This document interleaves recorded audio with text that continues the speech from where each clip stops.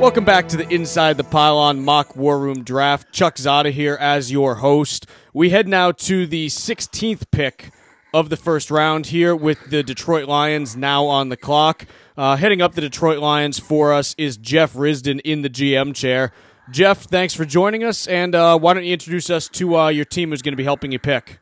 It's great being back with you, Chuck. I have Mike Payton and Kent Platt with us to help decide things. They are SLR Mike on Twitter and MathBomb, respectively. And we are hopefully going to come up with a pick that makes the Lions a better team here. I sure hope that you do. And you've got 15 minutes from right now, and the Detroit Lions are officially on the clock. Okay, guys. My first two picks that I wanted, Doxson and Rankins, are both gone. So does anybody have other names that were at the top two of their list that you want to throw out there? Well, I was thinking about Andrew Billings from Baylor. Billings is high on my list. He wasn't one of my top two picks, but he was up there. I had Rankins and Lee above Billings, and both of those guys are gone. What do you guys think about going offensive line? We have offensive line on there too. They just weren't top two. Yeah, I have Taylor Decker and Cody Whitehair both on there. I don't think Whitehair probably fits because I think he's an NFL guard, and right or wrong, we have our guards already. So right. I'm not crazy about Taylor Decker there, but he's better than Riley Reif at left tackle. I think we would all probably agree to that. Yeah. Yeah. The question becomes, Billings. I love Andrew Billings, and I think I think we're all of like mind that he would fill a big hole, share the role his first year with Nada, and get Nada, less snaps, keep them both fresh and effective, and then take over a bigger role. Is that what you guys had envisioned with him? Yeah, and plus he's so young. He's a guy that's going to be around for a lot longer than some of these other guys that are already 23, 24. I think that's a big factor to me.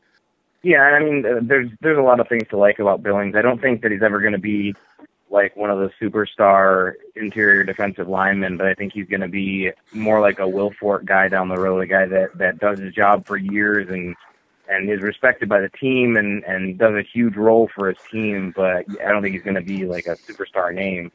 But, you don't draft guys because they're going to have big names on big jerseys. You draft them because they're going to help your team. Yeah, we tried the big name with Nick Fairley in the interior line, and that didn't work so well. Yeah. I have to throw out Reggie Ragland. You guys know I love him. Yep. I understand the pushback for him, but if you put him in that role that Stephen Tulloch was in, go back to like when Tulloch was still healthy and pretty good, like 2 years ago, and Ragland is better than him. He's bigger than him. I really think he could make a big impact in the middle of the defense, but I understand that I'm higher on him than most people. I think speed is kind of an issue, and I think that's where they're going to put Tahir Whitehead once he comes back. I think he's going to be the guy that takes over for Tulloch.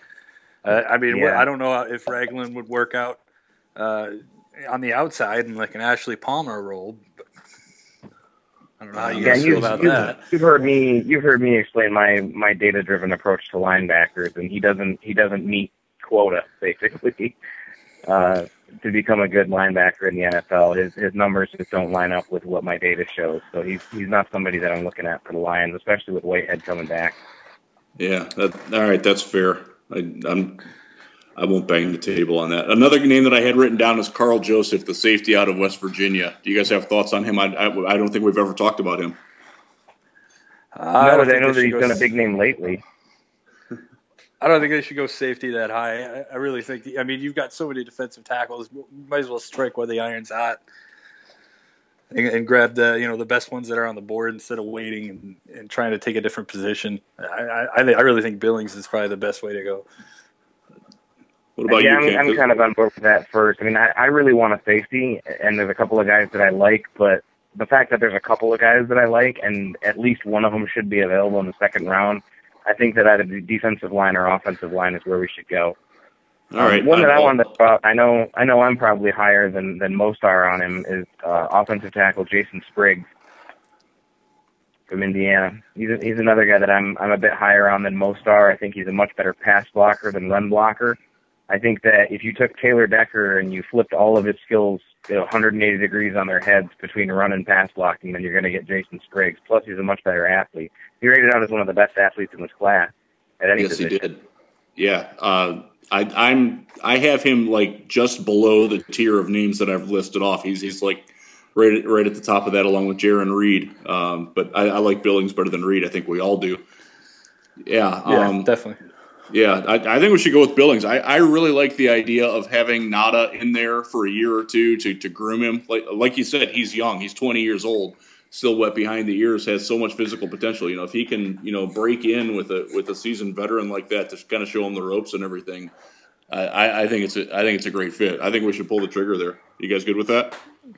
I'm good with it. I'm hesitant with the pick because of what my data has shown, but I love his tape, and there's nothing that I can provide for evidence on tape to say no to that pick. Yeah, remember he played half of last year with a high ankle sprain too, so he didn't have any lateral movement, and he had it before it. It was obvious that you can see when it happened in the Kansas State game. Yep. Well, all right, let's do it. Unless it's too late to talk you guys into taking Dan's tally this early, I say we just go with it. We can do that. I thought he was already gone. He belongs with our comp pick at the end of the third because he would be a fun one to have in there as super back. Love that guy. All right, let's do it. Let's make it the 16th pick. Will be Andrew Billings, the very active defensive nose tackle out of Baylor.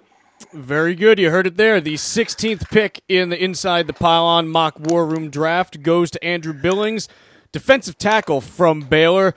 Jeff, to you and your team, appreciate you taking the time. I know it's a busy time of year with draft season here, and certainly appreciate you taking a little bit of time out of your day to join us. Thanks so much. We had a good time.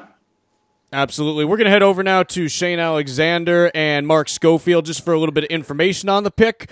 Shane, talking about Andrew Billings, defensive tackle, one of many in a talented defensive tackle class here. What separates him and what makes him unique compared to some of the other picks that are out there?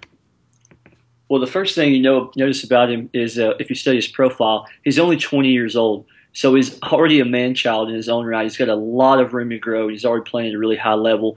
As far as true nose tackles go, he's probably the best in this class. And he's going to fit really well against beside Haloti Ngata and a defensive line that's really retooling the last 2 years since losing Ndamukong Suh. Defensive tackle, typically a position where you're able to see players make an early impact. Is he going to be a guy that fits that mold and is able to step in on day one, at least play 2 downs kind of every series? Yeah, I really think so. And if you look, they've got Ziggy Ansah still on the edge rushing. They've got Karan Reed from Princeton, the 3-year guy, backing them up. So they can play a nice little rotation. They can do some different things. But, yeah, week 1, you expect him to be out there with Haloti Ngata making a contribution. He's a guy that can disrupt the pocket through pass rush, and he's also just going to be a stalwart in the run game. Biggest strength that he brings to the table on day one, what is it? Strength. Just play strength is outstanding. You're not going to move that guy. And like I said earlier, you love the fact that he's only 20 years old. The sky's the limit if he really puts it all together. Yeah, I'm trying to think. The last time that we had a player this old, you probably have to go back, 5 or 6 years ago now to who was it? It was another defensive lineman, I believe. I believe it was Amobi Okoye. Okoye, yeah.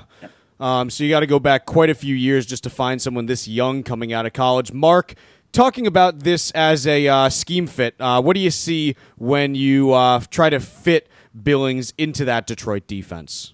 Well, it's interesting. I mean, Detroit is primarily a 4-3 over scheme where you've got a nose tackle lined up with Ngata, who's primarily a 0 or 1 or sometimes a 2-eye tech. And that's kind of what they're getting in Billings.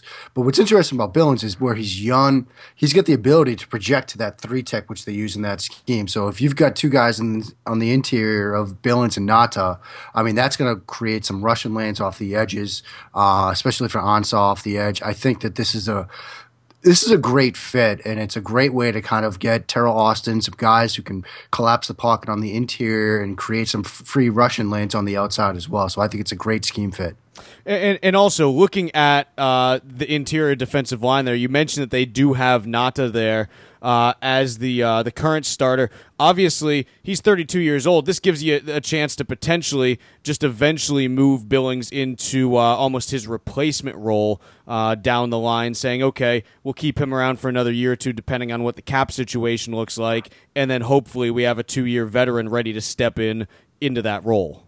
Yeah, I'd agree with that. I think that also makes sense from a roster construction standpoint because they've got Nata signed through the 2017 season. Yep. They can cut him, but it's a big cap hit if they cut him after this year. So they probably won't do that. But then you don't really have to re-sign him after 2017. If Billings pans out like everything indicates he will, then they can just move on from Nata, and they've got their guy to slot right into the middle of that defense and just not miss a beat. Yeah, it gives you a little bit of flexibility there, even to bring him back just on a lower number. If you say, look, we're going to start reducing your playing time heading into your age 34 season, we'd like to bring you back on a smaller deal. So any last thoughts from either of you before we wrap up?